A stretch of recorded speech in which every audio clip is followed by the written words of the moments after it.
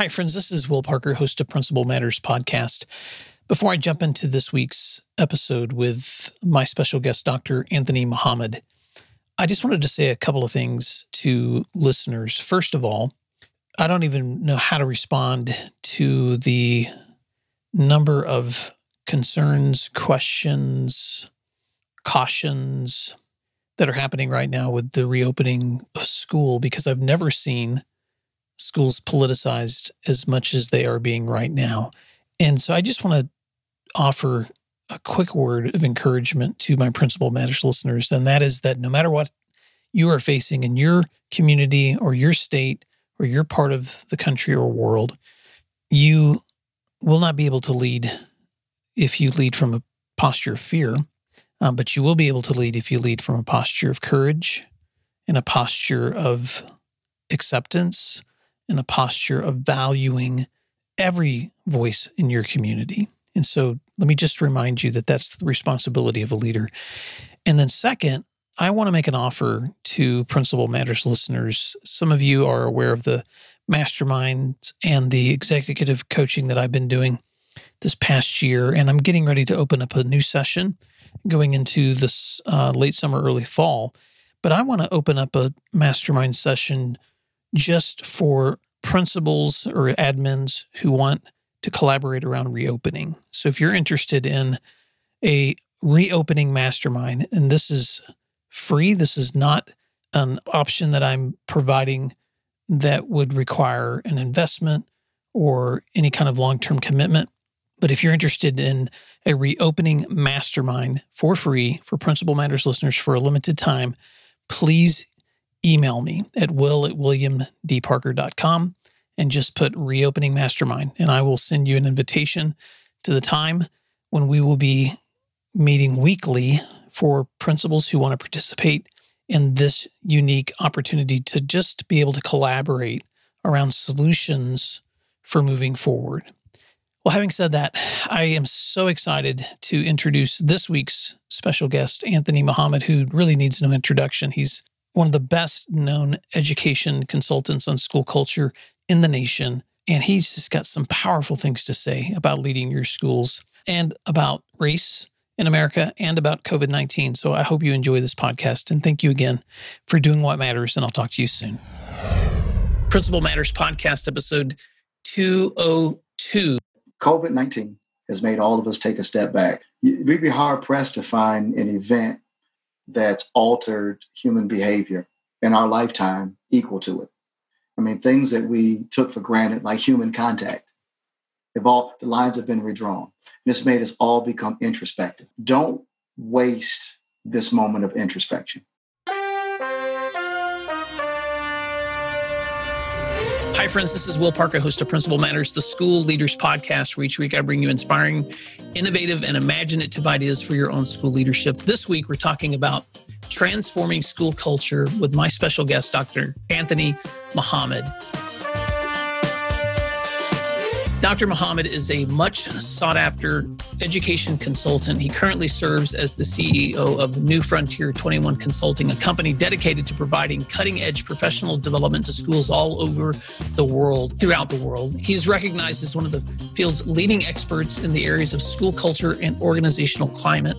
He's the author of several books, including Transforming School Culture, How to Overcome Staff Division, Leading the 4 Types of Teachers, and Creating a Positive School Culture, which is available in its second edition from Solution Tree Press. Dr. Anthony Muhammad, welcome to Principal Matters podcast. Feel free to fill in the gaps on that introduction. And I always like to ask my guests if there's anything else that they would like listeners to know about them that I didn't cover. Well, thank you, Will, for having me on the show. And as a very small and powerful fraternity of Solution Tree authors, it's a pleasure to join you on your podcast. And I want to thank all those who read the book, Transforming School Culture, second edition. Hope I'm able to answer your questions. The only thing that I would add to my bio is that I was probably my most enjoyable job was being an 7th and 8th grade history and social studies teacher. So that's something that's not on my resume, but it was my foundation and probably my most enjoyable job I've ever had. Well, I'm glad to know that you were the history teacher. I was a language arts teacher, and So much of what I see you do in your own presentations with educators and education leaders is just fantastic instruction. So thank you, Dr. Muhammad, for everything you've contributed to our field. I have been doing your book with other principals as a book study. And there was actually one question that one of them sent to me when he found out I was going to be interviewing you. So before we jump into your book, because I'm going to ask you to break down some specifics, I do want to pose that question before I forget. And the question was a difficult one for me too, but this was the question, which was, as you have observed so many schools across the nation and have so much perspective, what do you think the solution is for improving schools? Is it a dismantling of the system that we have or an improvement of the system? And so I'm going to jump there first before we even unpack some of the other parts of your book that I would like listeners to know about, because I want to respect my friend who sent that question and just jump there with you. I think that's a great question. A book that I really enjoyed is called Tinkering Towards Utopia by Larry Cuban and David Tyek, who give an analysis of the evolution of the American public school system over about 100-year period of time. The book was written in 1995. So we're looking at about 125, 130 years of the American public school system. And it was amazing how quickly the infrastructure developed. The whole system the catalyst was the great European migration. And you saw large-scale public school systems in cities like New York, Boston, Newark, and then it spread west. And in about a 20-year period of time, we went from no unified school systems to school systems all across the nation in all 50 states. I mean, that's a pretty awesome development. So the infrastructure of our system is solid. I don't think the system needs to be dismantled. It needs to be improved. And there are some very awesome opportunities that are offered in American schools. The problem is they're not readily accessible to all kids. I'm not a fan of getting rid of AP or honors or gifted.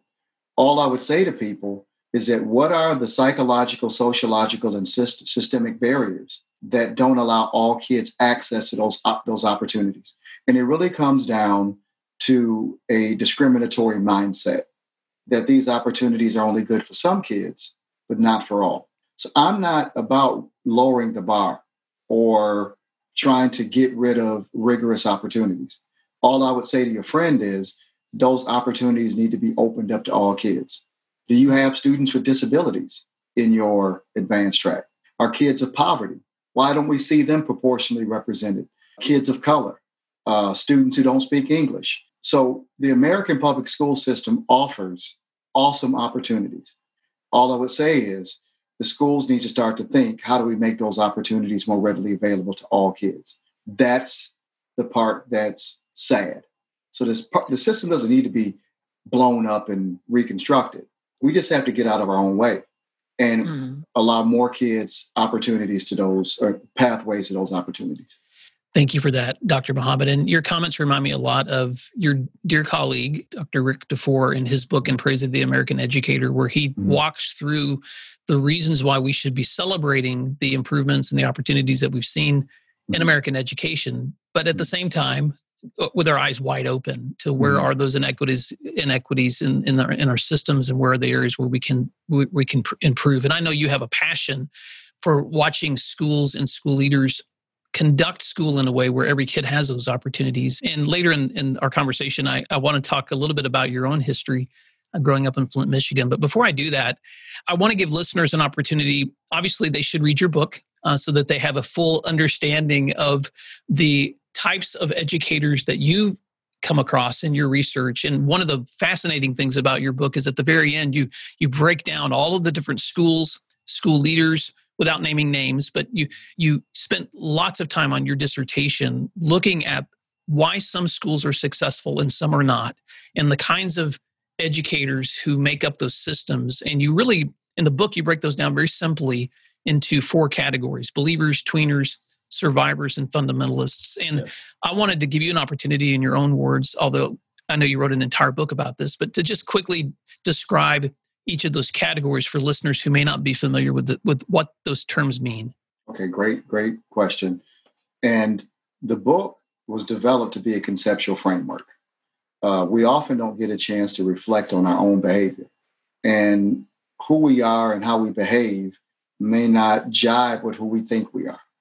So as I observed schools, if you look at that sample, there were 34 schools, but they were in parallel universes, schools that are very similar with similar challenges. And one school was highly successful and the other wasn't. So the question became, how can two schools with the same challenges end up so profoundly different in their productivity? So the question that was posed is really a sociological one. What are the behaviors of the adults in the environments where they tend to overcome obstacles and students become the beneficiaries of their efficacy? And what are the schools that have the same obstacles, but they fall flat on their face and can't seem to gain traction? So in observing these 34 schools, 17 in parallel universes, what I found is that the questions were mainly sociological, that how they interacted with each other differed from one school to the other. What I found was there were competing ideologies. And one of the basic rules of sociology is that people gravitate towards the smallest, safest, and most familiar part of the organization. So cultures end up being divided into subcultures. And there were 4 very predictable subcultures with different objectives in all of the schools. It existed in the productive as well as the unproductive schools. Who carried the weight of influence determined whether that school had a productive culture or an unproductive culture, because every school has a culture. It's either toxic or it's healthy. Well, the healthy cultures had a dominance of a certain ideology in a certain group that the other culture didn't. So I found that there were 4 very predictable subcultures that emerged through my observations. And as you mentioned, they're the believers, tweeners, survivors, and fundamentalists. The believers are those folks who their main objective is success for every student, which is the stated objective of every school. So change and self-reflection and self-analysis wasn't strange to a believer. If we are facing a dilemma, the first thing a believer would ask is, what do I need to contribute, along with my colleagues, to fix this? So if we have a tardy problem, what do we need to do to help kids get to class on time? If we're having an issue with engagement, what can I do in my instruction that would make engagement more palatable for kids? Very self-reflective, very prescriptive in their assessment of their role. The problem I found was in schools that were toxic, the believers did not tend to have a lot of influence. They tended to retreat, be isolated in their influence, and they left the dominant culture to people that had motivations that weren't quite as pure and as student-centered as theirs. So the biggest critique in the book is that believers have to learn to be more assertive and learn to be a lot more vocal. I've witnessed a small group of fundamentalists, who I'll get to shortly, dominate an entire school culture because of how bold they were, how willing they were, and how assertive they were to be selfish, while those of goodwill sat back because they didn't like conflict and turned over their school culture to others. Every school has some great classrooms, even dropout factories. The problem with schools like dropout factories is that 1 or 2 great classrooms aren't moved up to scale, because you want great classrooms in every class in a great school. The second subculture we call the tweeners. These are our new educators. They are probationary to our culture. And what I found was they come in with the DNA to become believers. They're open, they're optimistic, they're willing to change, they're self-reflective. And whoever socializes them first will have a great impact on how they tend to practice from that point forward. So I was very careful to note that the administrators that I observed, who put a lot of time and resources and energy into the proper socialization and professional growth of their tweeners, had a much higher likelihood of long-term organizational and cultural health. The third subculture we call the survivors. These are people who have been run over by the system. They were probably ill-prepared. They probably didn't receive a lot of adequate support. They're probably placed in positions where their skill set didn't match the task. And over time, they forget why they're even there. Survival becomes their goal. And we call that in the literature burnout. And burnout is very detrimental to not just the educator, but it's detrimental to the student. And just something I'd like to point your listeners to, a recent study released by Harcourt Brace on the state of the teaching profession. They do it every year, every other year. In 2019, only 34% of American teachers were optimistic about the future of our profession. So we're producing conditions that push people into hopelessness. And what we found an abundance of survivors, obviously, that was a pretty unhealthy environment. Wow. Last but not least, the fundamentalists. I like to call the fundamentalist a me first as opposed to a we first team player. And I like to simplify it for your listeners. If you ever think about an athletics team that a very talented athlete who cared more about my personal statistics than team goals and aspirations, what happens is that division that that athlete causes in the locker room undermines team productivity. If I care more about how many points I score or how my position on the team, then I don't coordinate myself well with others and I undermine team productivity. Well, that's what fundamentalists do to an organization. There's something about the system that they covet, good, bad, or indifferent, and their need to maintain privilege, whether that's autonomy in instruction, autonomy in assessment, autonomy in discipline.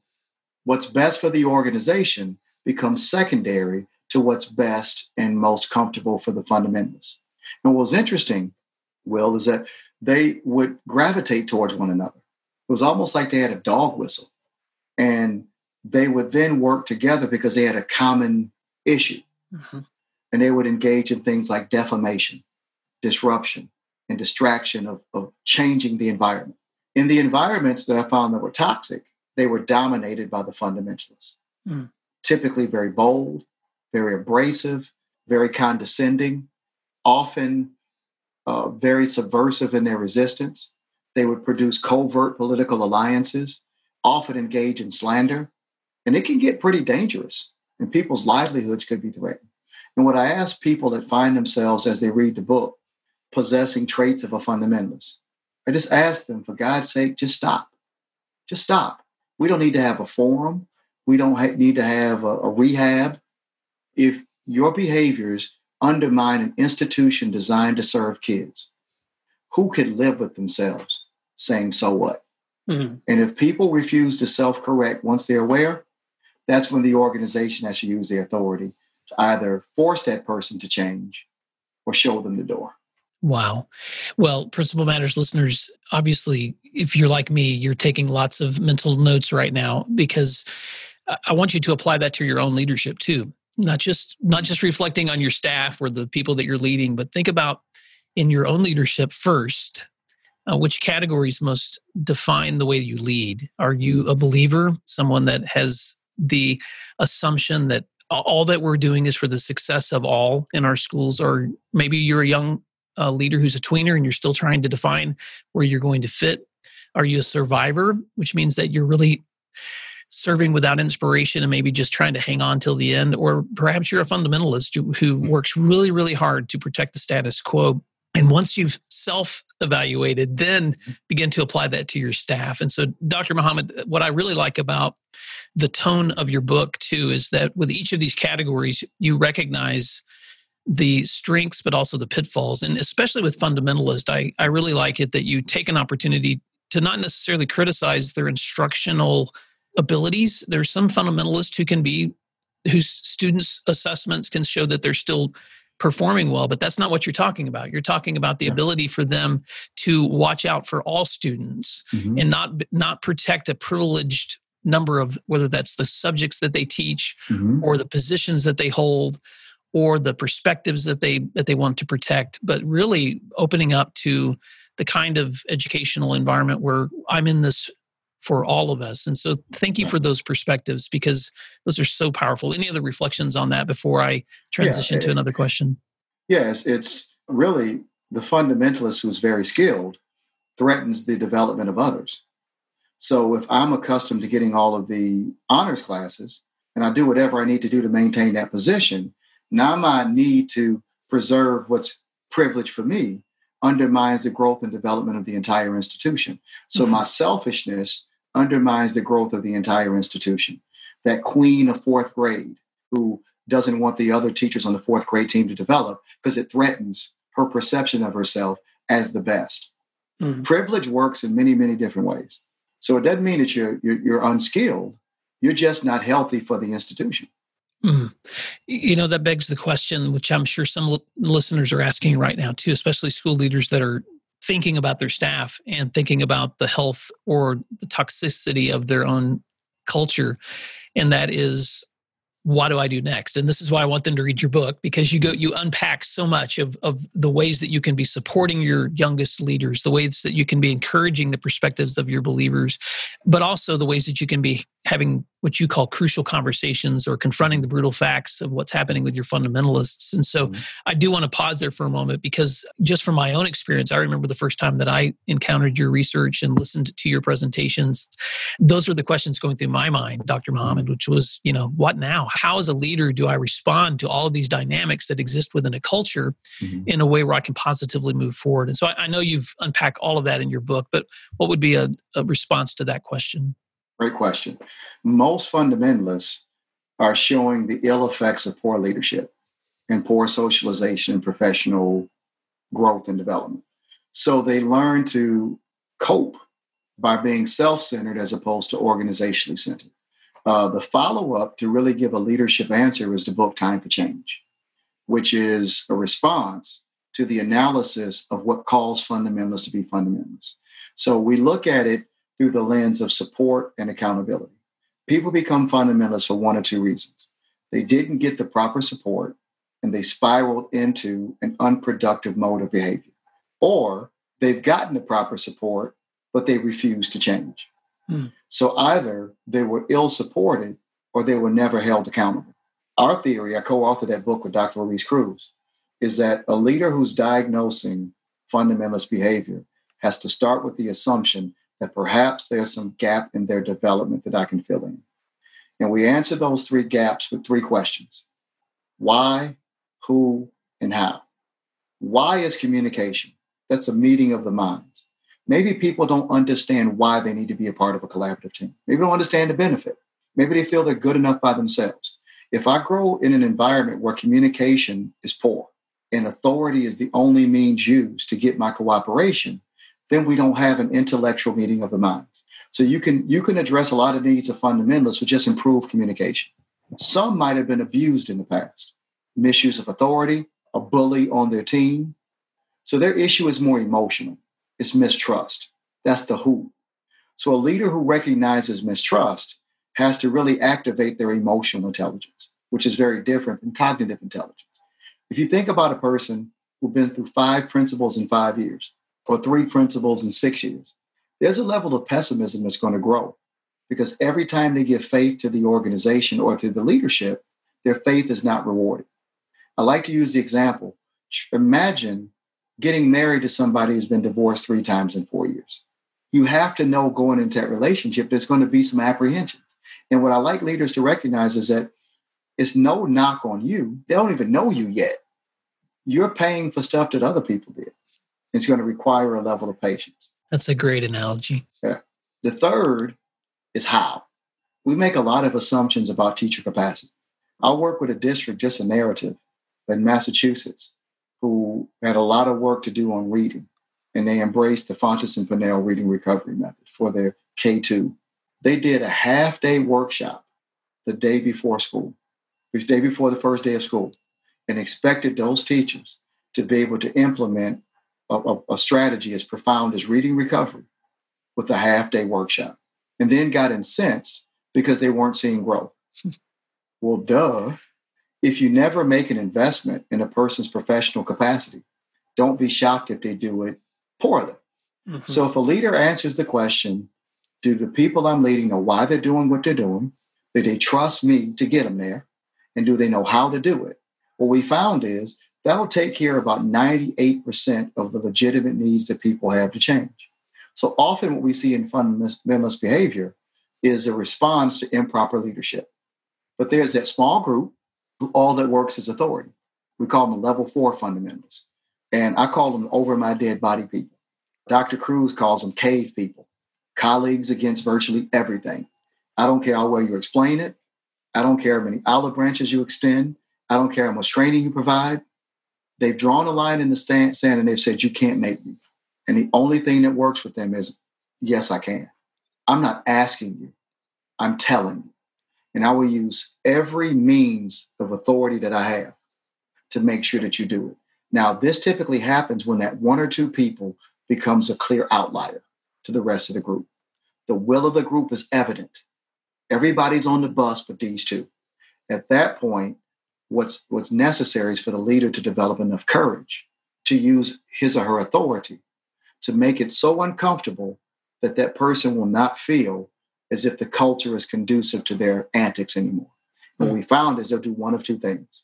They'll change or they'll leave. Yes. And I'm okay with either one. I completely agree. And so often when I'm talking to school leaders, Dr. Muhammad, that's a conversation, especially with young leaders, that I like to remind them of, is the importance of being willing to make people uncomfortable until they either agree or they leave. I mean, so that's, no matter where you are in whether you're in a district that has a strong union presence or whether you're in one that doesn't, or whether you're in with the presence of a lot of tenured teachers or younger teachers, that dynamic works in every setting. Absolutely. Which is that leaders have to be committed to making other people uncomfortable if they're toxic until they change or until they decide to go someplace else, because that's something you can control. Yeah. There's a lot of things you can't control, but that's something that you can. I want to say one more thing about that, is that believers then have an obligation to let that handful of outliers know that your political influence is gone. If the leader can be seen as a boogeyman or bullying the people who have now been targeted, believers have to stand their ground and not be sympathetic. Because then if a person can build alliances, politics is a very important part of culture. And believers have to do their part. Say, no, we've tried to warn you for years. We don't feel sorry. We need you to show up to your team meeting on time. We need you to do your formative assessments. We need you to participate in our intervention time. No, we don't feel sorry for you. We like you. We don't dislike you. But believers have to do their part with peer pressure as well.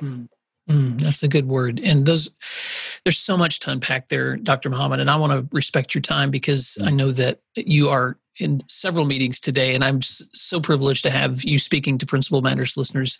I hope you don't mind if I transition this question to some current events, because I also respect your voice as an education leader, as a veteran administrator, and also as a Black educator. And so when I look across what's happening in our nation, not just with COVID-19 closures, but also with what's going on with the raised awareness now for social justice, the raised awareness of inequalities that we see.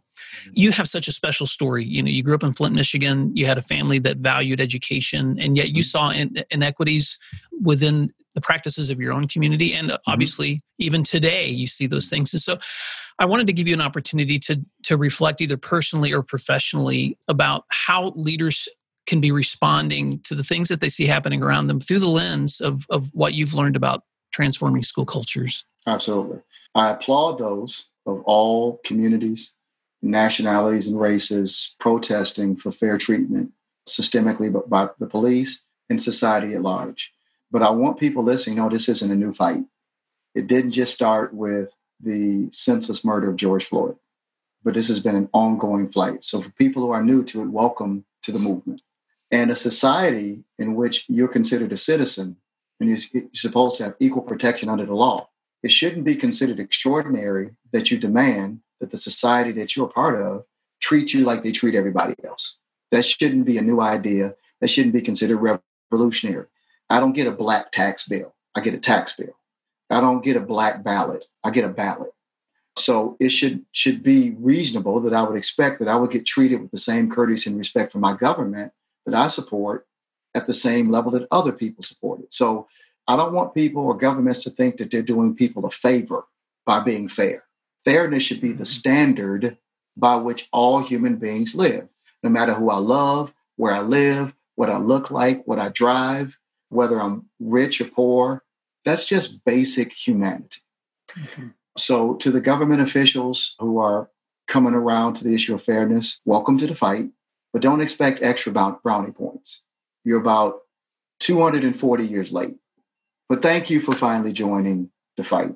As it pertains to the communities who have been marginalized, I don't want it to be lost that as people are fighting for justice, that our communities don't forget about their own responsibility and efficaciousness. Prior to integration, there were many Black towns in the South that had thriving businesses. We created many historically Black colleges and universities. And then at some point, that level of self-efficacy started to wane as integration became more popular. Well, I don't want the Black community to forget that we know how to build institutions too. We know how to build our community as well. And petitioning government is one part of that.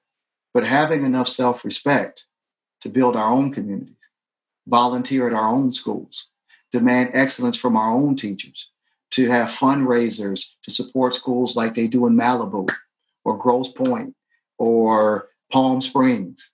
Self-respecting communities respect themselves first. So yes, we can scream at the police, we can scream at the government, and they deserve to be screamed at. But apply that same standard to yourself. Frederick Douglass said that power concedes nothing without a demand. And you can't expect other people to respect you if you don't respect yourself. So the critique internally has to be as strong as the critique externally. And that's when we get equity. And when I work with schools that serve high numbers of students of color, I want them to focus on themselves. Yeah, we can petition the government. We can change the standardized tests, make them more culturally responsive. I agree with all of that. When you see a Black child come into the class, don't criminalize him walking in the class before he even gets a chance. Because now you're doing exactly what we accuse the police of doing. So self-respect leads to other people respecting you. And I've never felt the need to petition others to respect me because I respect myself so much. I'm going to make you respect me. I don't feel inferior to anybody or superior to anybody. And I expect the same. And when communities of color start to carry ourselves in that way, then the respect will be given freely. A beggar can't get justice. Only an equal gets justice. That is so good. Dr. Muhammad, if you don't mind repeating that Frederick Douglass quote, because I love quotes like that and I want to keep that one in my mind. Frederick Douglass said that power concedes nothing without a demand. So if people don't give up power unless they're made to. That's very powerful. Thank you for that good reminder. And thank you for your perspective too. As we wrap up this conversation this week, first of all, I just want to commend you for the contributions that you have made to educators here in the U.S. and across the world, Dr. Muhammad, and also just for the role model that you've been for so many leaders like myself. And so on behalf of other education leaders who follow your work and read your books, thank you so much for the work that you do. And also as a Black leader, thank you so much for the ways that you model for all of us the things that you just explained in terms of never feeling either inferior or superior, but that the ways that we treat each other with fairness and equity is a human right. Thank you so much. I wanted to give you an opportunity as we wrap up today for any final words or thoughts, any ways that listeners could connect with you, because there may be people listening right now that are new to your work. And then if you have a book or other recommended resource that you'd like to tell leaders about, I wanted to give you a chance to touch on those things before we go. Okay. Thank you. Well, kind of a parting shot is that COVID-19 has made all of us take a step back and reassess. I mean, we'd be hard pressed to find an event that's altered human behavior in our lifetime equal to it. I mean, things that we took for granted, like human contact, the lines have been redrawn. And it's made us all become introspective. Don't waste this moment of introspection. It's all made us evaluate and reevaluate what's important and what's valuable. Our family, our people. I mean, COVID made everybody equal, and we shouldn't lose that moment. None of us could go out. None of us could do these things. And we don't want to go back to the old normal. The same level of compassion and brother and sisterhood that we all experienced as we supported each other through this pandemic. Bring it back to school when we're all fully allowed to go back to school. Don't lose it. Because I think this moment has taught us how fragile life is and how it can be changed just like that. That none of us really have much power and authority. We're all just subject to the environment that we're blessed to live in. That could change any moment. So don't forget that. We only live so long, and try to do some good while you're here. They're all going to take that dirt nap at some point. Who wants to go to the grave not saying that I made the world better? As far as contact, I'm on the social media platforms except Instagram. I don't know. I don't get that. It just looks like Facebook to me.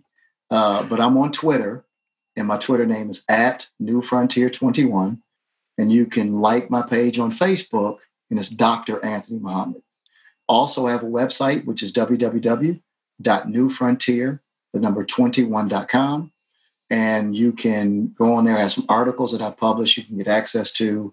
There's a direct link for Contact Us that comes right to my email address. And we have all the Solution Tree events that you can come to. We have a Cultural and Achievement Institute that's going to be in San Diego, COVID willing, in November. Sign up, bring a team. We're starting a revolution with changing school culture. Come on out to San Diego. It's not a bad place to be in November. And I want to thank you. And also for our books, I have other books out, The Will to Lead, The Skill to Teach, Overcoming the Achievement Gap Trap, Time for Change. And we just finished the rough draft for the 3rd edition of the original PLC at Work book. Oh, congratulations. Along with Mike Meadows and Dr. Bob Baker. And there's an anthology I just finished with Marzano and his associates about the connection between PLC and high reliability schools. So if you just go to Amazon and put in my name, all the books come up. Well, Dr. Muhammad, thank you so much for the time that you've given Principal Matters listeners this week to learn from you, to be inspired by you. And Principal Matters listeners, let me just encourage you to check the show notes so that you can find those links. You can connect with Dr. Muhammad, his resources, and the PD that he's offering through his organization and also through Solution Tree. Dr. Muhammad, thank you so much for your leadership. And Principal Matters listeners, thank you for all that you do, because what you do matters. And we'll talk to you soon. If you'd like other free resources like this one, you can check out all my posts at williamdparker.com.